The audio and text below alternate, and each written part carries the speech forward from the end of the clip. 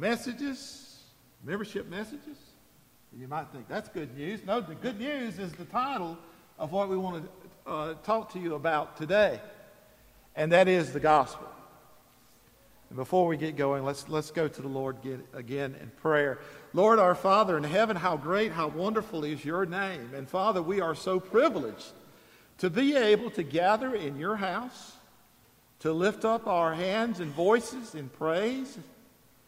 Father, to worship you in spirit and in truth. And Father, we just beg the Holy Spirit to come here and to be with us. I pray, Father, that you would just put in my mouth the words that you want spoken today. Father, that our hearts would be opened and our minds would be enabled to receive your gospel message and your truth. Oh Lord, how thankful we are for the great, the enduring, the powerful, and the saving gospel. In Jesus' name we pray. Amen. Amen. Well, this indeed is our last message in the series for our membership. And we've been studying what it means to become a member of Hillside, what it means for us as believers, and what we expect from one another. We looked at our doctrine, the main points of what we believe as are very well summarized in the Baptist Faith and Message, our mission. What do? We love God, love people, make disciples, our covenant that we're getting ready to sign as a body next week. What exactly are we as a repentant group of believers signing up to do these things, love one another, build one another up, maintain a faithful witness, labor together for Christ? And now we look at the gospel. The gospel is the glue that holds it all together. The gospel is the good news that makes what we do here meaningful. And I'll submit to you that there are 4 important keys to understanding the gospel. Now, keys are important. And Chad, you were sharing a story with us about just how important those keys are and how important they work right. The key that Chad has to his Honda, something or another broke, and he wound up, the chip fell out. He had the metal part. It looked like a key that would work, but it wouldn't work without that important little chip that's the heart of it. And each of these 4 keys has, if you will, an important component and a heart that if we're going to understand the gospel, what it is and what it means, we need to get and to understand the heart of the key. And those keys are God, man, Jesus, and finally our response to all of that. And it is indeed a very good and popular way that it has been used to expound the gospel. But to start with, I want to ask a question, or have you asked that to yourself? It's a word we use all the time, but what is the gospel? What does gospel mean? As Christians, as evangelicals, the gospel, what is it? If somebody approached you on the street and said, you talk about the gospel all the time, you Christians over there at Hillside, well, what is the gospel? Now, to the shame of the Christian community, that's a question that's got a big haze and fog and cloud around it because it has been unnecessarily obscured and clouded over. People have all kinds of definitions for, well, what is the gospel? And it has been tidied up. It has been made to be more interesting. And the keys have been all confounded. Some people think the gospel is, well, the gospel is about God transforming society that gradually, we're going to become better and better. Well, that's a good thing. That's not the gospel. Well, some people say the gospel is that you don't have to feel bad about yourself. And you don't have to have a bad self-image. And you can be prosperous and you can be wealthy. Well, those things are good. It's not the gospel. Well, some people say, well, the gospel is Jesus is Lord. That's a fact. But that by itself is not the gospel. So we want to look at these 4 things, bring them to light, understand God, man, Jesus, the response, our response, and what these four things mean, and how as members of Hillside, it is so vital that we understand to be able to articulate what is the gospel. Let's start with the first thing, which is God. God. Now, we know that there's a God who is our creator, but people have this conception of what God is like. What is God like? Well, they have an image in their mind about how people think about God. This is how people think about God. God is like somebody's maybe almost senile, pleasant grandpa whose better days are behind him. He's got some good stories to tell you, maybe how he fought in the war. But, you know, he kind of maintains his distance. He's happy to see you come by the house. Maybe he'll hand you $1 if you got good grades on your report card. He might complain about how things aren't the same as in days past. And you know, Grandpa's nice. We all love Grandpa, but I mean, what does he bring to my life? I don't have to worry about Grandpa every day. Let's see what the Bible says. We want to look at and get a right idea of God. So our scripture this morning, it comes from the book of Ephesians, chapter 2, beginning in verse 1. And to honor the reading of God's word, if you're willing and able, let's stand up together.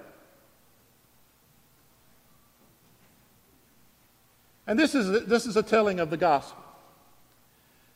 And you were dead in the trespasses and sin in which you once walked, following the course of this world, following the prince of the power of the air, the spirit that is now at work in the sons of disobedience, among whom we all once lived in the passions of our flesh, carrying out the desires of the body and the mind, and were by nature children of wrath like the rest of mankind.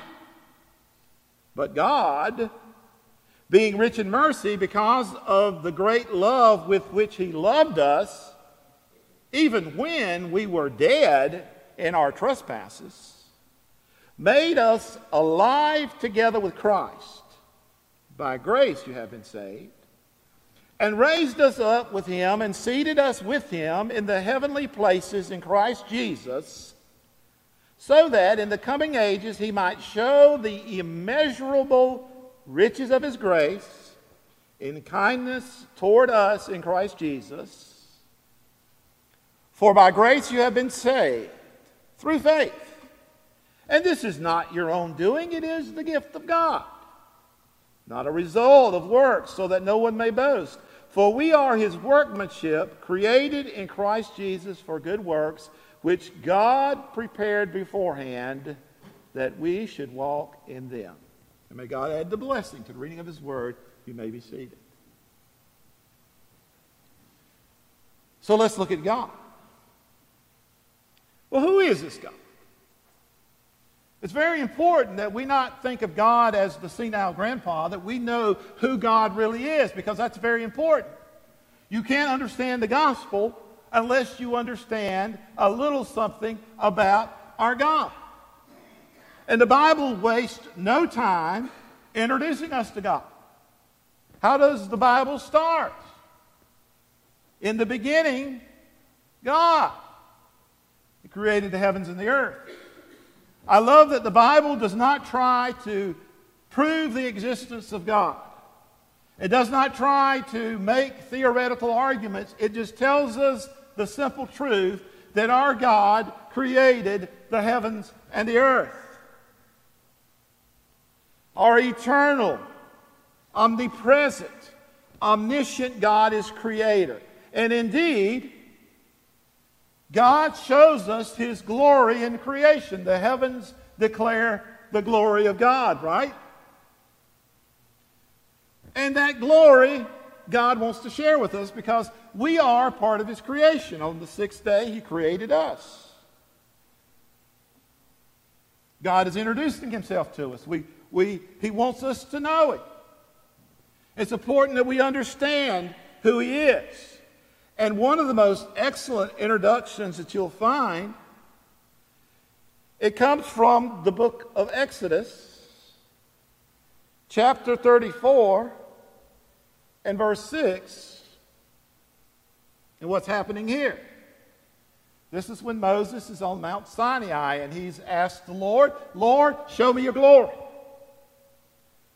Because you see, in the beginning, in the garden, in creation, mankind, Adam and Eve, walked in the glory of God. They were sinless. They lived in a perfect environment. But sin has obstructed the picture. Now here is Moses on the mountain. Lord, show me your glory. And this is God introducing himself. Have you ever had to do a self-introduction? I bet it wasn't as dramatic as this one. We know that the Lord told Moses, now Moses, you can't look at my face and live. No one can. You can't experience my glory head on. So I'm going to put you in the cleft of this rock. I'm going to pass by. I'm going to proclaim. I'm going to introduce myself, who I am. The Lord passed before him and proclaimed, the Lord, a God merciful and gracious, slow to anger and abounding in steadfast love and faithfulness, keeping steadfast love for thousands, forgiving iniquity and transgression and sin, but who will by no means clear the guilty, visiting the iniquity of the fathers on the children and the children's children to the third and fourth generation. And Moses quickly bowed his head toward the earth and worshipped. And God sums up his essence and his nature. And we're quick to quote part of this. The Lord, merciful and gracious, slow to anger. God is love. And indeed he is. But that's not all that God is. That's not all who he is. He is love, he is merciful, and he is gracious. But who will by no means clear the guilty, visiting the iniquity. And you see, you cannot take just part of the key. You cannot just simply say God is love and he has just turned us out to grace to do whatever we wish, and leave behind that God is intolerant of wickedness. That every deed, that every action, that every sin will absolutely, fundamentally be judged. This is the nature of God. He will not stand iniquity in his sight. Yes, he is loving, kind, gracious, and good, but he is a holy God.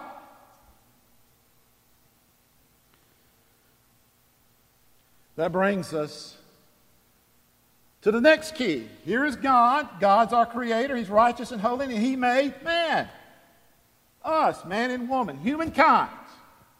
God created us. He formed us from the dust of the earth. He took the rib from Adam. He created Eve. That clump of clay was just a mannequin, a very good likeness of a human being. But what did God do? He breathed into him the breath of life. So God has created us. You go back in Genesis and you'll read where God gave dominion to man. God gave the ability to serve him. And the reason that we were created, it was to live in a glorious relationship with God. You see, we need to understand that about man. We did not evolve from some primordial soup and somehow stumble into a consciousness. If you think that man is simply the result of some random process, then you cannot comprehend the gospel. Because man is a created being. The God has formed and fashioned each and every one of you in your mother's womb and has brought us here today. But he brought us to this earth to glorify him, to live in a covenant relationship. And things started out good. Every year when I read through the Bible, I keep hoping that Genesis chapter 3 doesn't happen. But it's always there. Sin always comes into the world.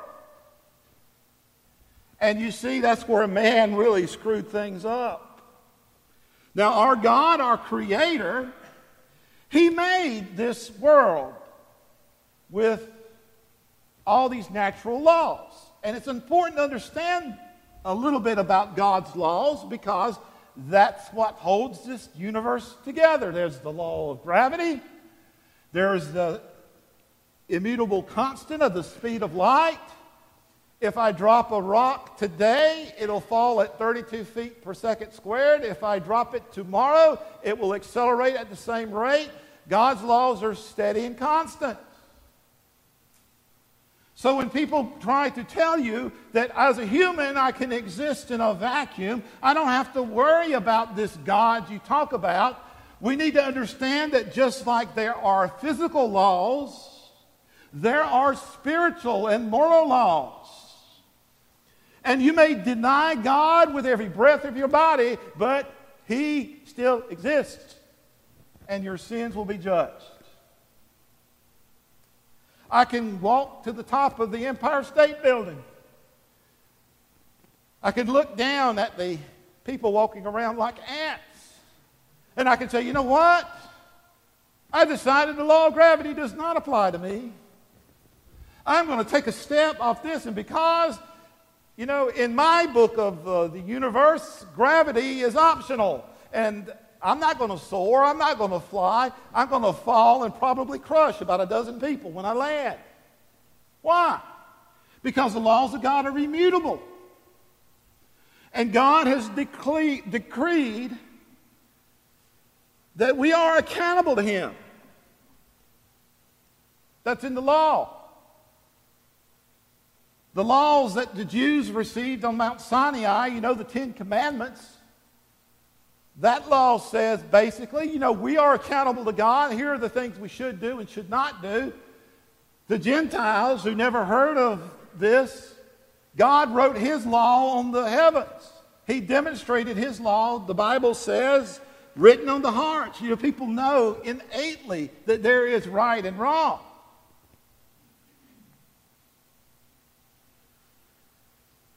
The law is the glory of God. Now, as we're here at Man, you know, we're talking about the good news. But in order to understand the good news, you got to come to terms with the bad news. Y'all know what bad news is? You ever get that call at 3 in the morning? A loved one has passed away? You ever be in the doctor's office and get the dreaded diagnosis? Oh, it's cancer or some other disease. We know bad news. It comes to us all the time in this fallen world. The bad news here is that we have totally failed God. And you can see that in this world when almost every time you turn on the news, there's another school shooting. There's another report about how drugs are eating out the heart of America. There's another report of mindless and senseless violence and war and all of the fruit of the rebellion against God. That's the bad news. And all of that bad news goes all the way back to Genesis chapter 3 when man rebelled against God. You see, just like it's fundamental that we understand the key to this God, we have to understand man. We have to understand that man is in a fallen state. And you read through the book of Romans, which is the best exposition of the gospel, And you find where Paul says, all have sinned and come short of the glory of God. Well, hasn't somebody done enough? And people moralize and they'll say, well, sure, there are bad people, but I believe people are basically good. Church, our nature as human beings in the flesh, we are not regenerate. We are hell-bound. You may see a spark of kindness, a spark of goodness, the embers of the flame that God stirred when He made us in His image, but fundamentally we are bent toward evil. Just as when He looked at the earth in the time of Noah and He surveyed the minds of man and He said, they're all wicked.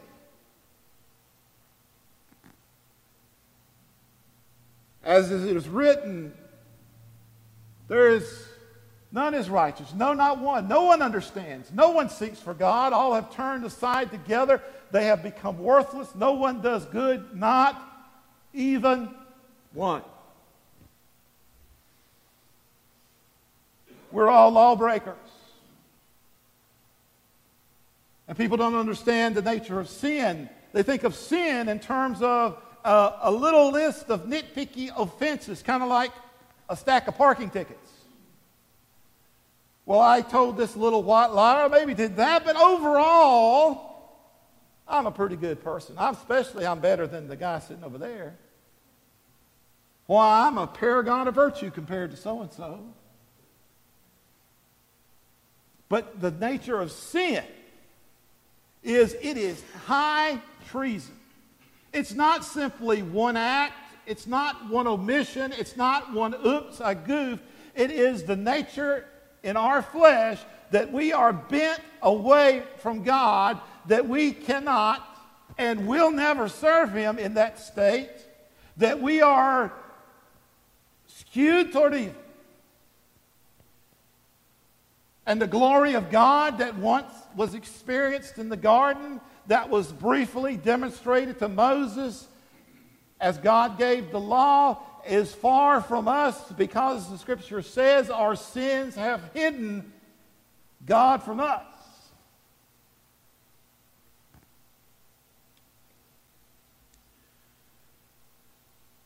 Is God really worried about this rebellion? Well, y'all remember in Luke chapter 19, the parable of the talents. The servant gives the silver different amount. The master gives to the different servant different amounts of money and say, go and invest this. But then he says, there were a few who said about the master, we shall not have this man to rule over us. And most of the world is screaming that at the top of their lungs. This Jesus, this God, we don't want him to be our ruler. We rebel. And then we go through the parable of the talents, how one did this and one did the other. That's a very important message in that. But what happens to the enemies at the end? The master says, the ones who denied me, the ones who rebelled, bring them here and slay them in my sight.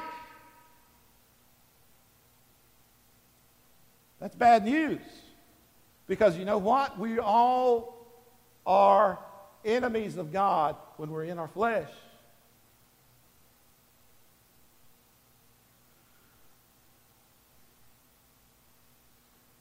There's only one answer for this. And that's Christ. That's our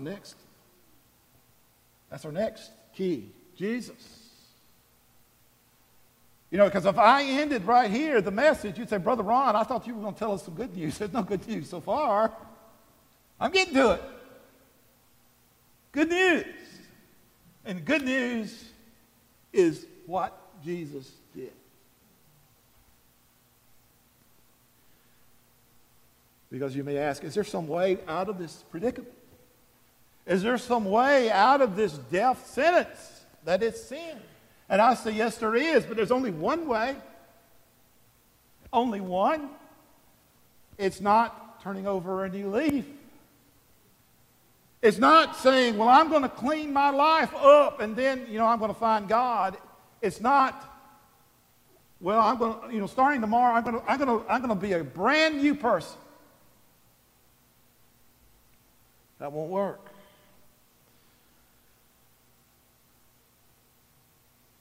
The Old Testament shows how the Lord, through his Son, Jesus Christ, was planning our redemption from day one. Remember the Passover? Remember when the children of Israel were in Egypt and the 10 great plagues, and that last great plague was the death of the firstborn.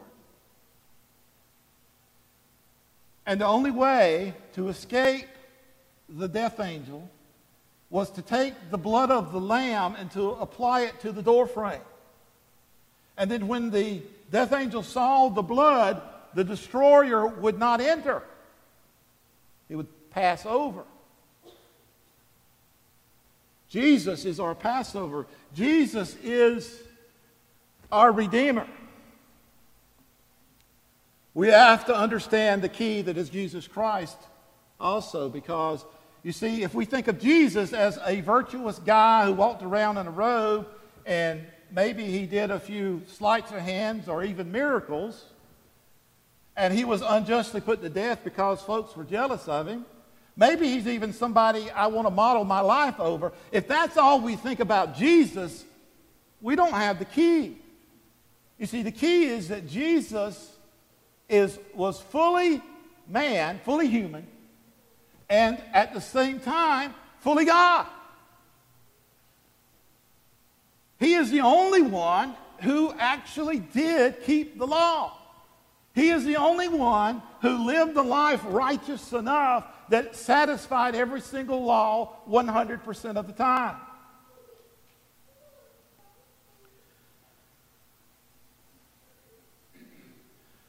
And that scripture we first read, where we talked about you were dead in trespasses and sin, and verse 4 says, but God. You see, with Jesus, Jesus is the but God. Jesus is God's intervention in our horrible situation of doom and gloom. Jesus is the good news who came into the picture. And the scripture, I'll read part of it again that Chad started us with this morning from 1 Corinthians, let me find my place, 15 verse 1. Now I would remind you, brothers, of the gospel I preached to you, which you received, in which you stand, and by which you are being saved, if you hold fast to the word I preached to you, unless you believed in vain.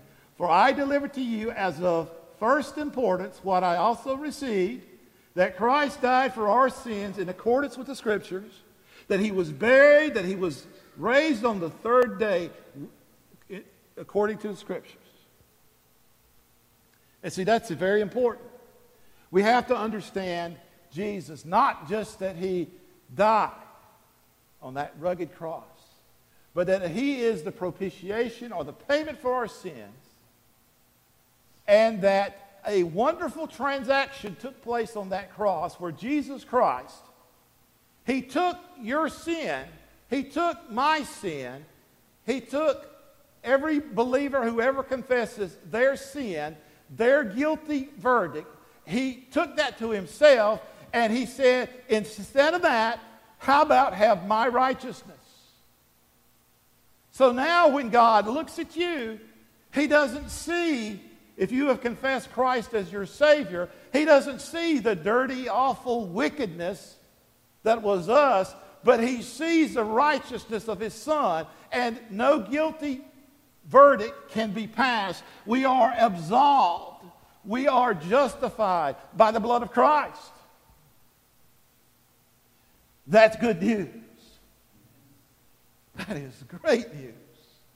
That means I don't have to drink of the cup of the wrath of God. And let me tell you, you don't want to drink from that cup.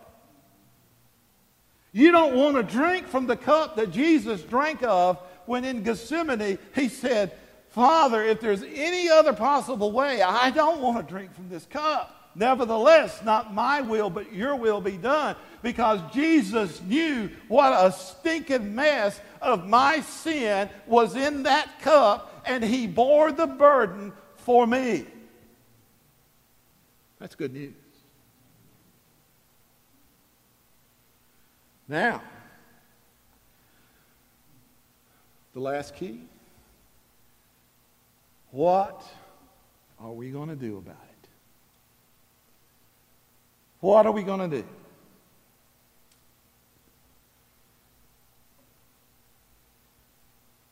In Mark 1:14 and 15, we're admonished, now after John was arrested, Jesus came into Galilee proclaiming the gospel of God and saying, the time is fulfilled and the kingdom of God is at hand. Repent and believe in the gospel. Repent and believe. Let's look at the coin. It's two sides of the same coin. One side is faith, that's believe. The other side is repentance. You can't repent and not believe. You can't have the faith and not repent. They come together. They fit hand in glove. Our response.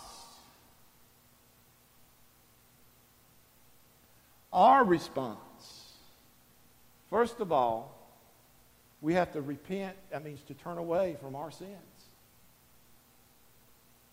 Now, you cannot say, well, I hate it when people are, if you witness to them and they say, well, first, I need to clean my life up and then come to God. No, that's not going to work. He does that. Don't do God's work of regeneration because it won't work. That's why Jesus calls it being born again.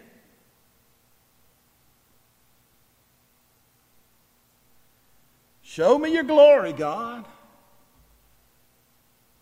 We want to get back to that state of living and breathing in the glorious presence of God.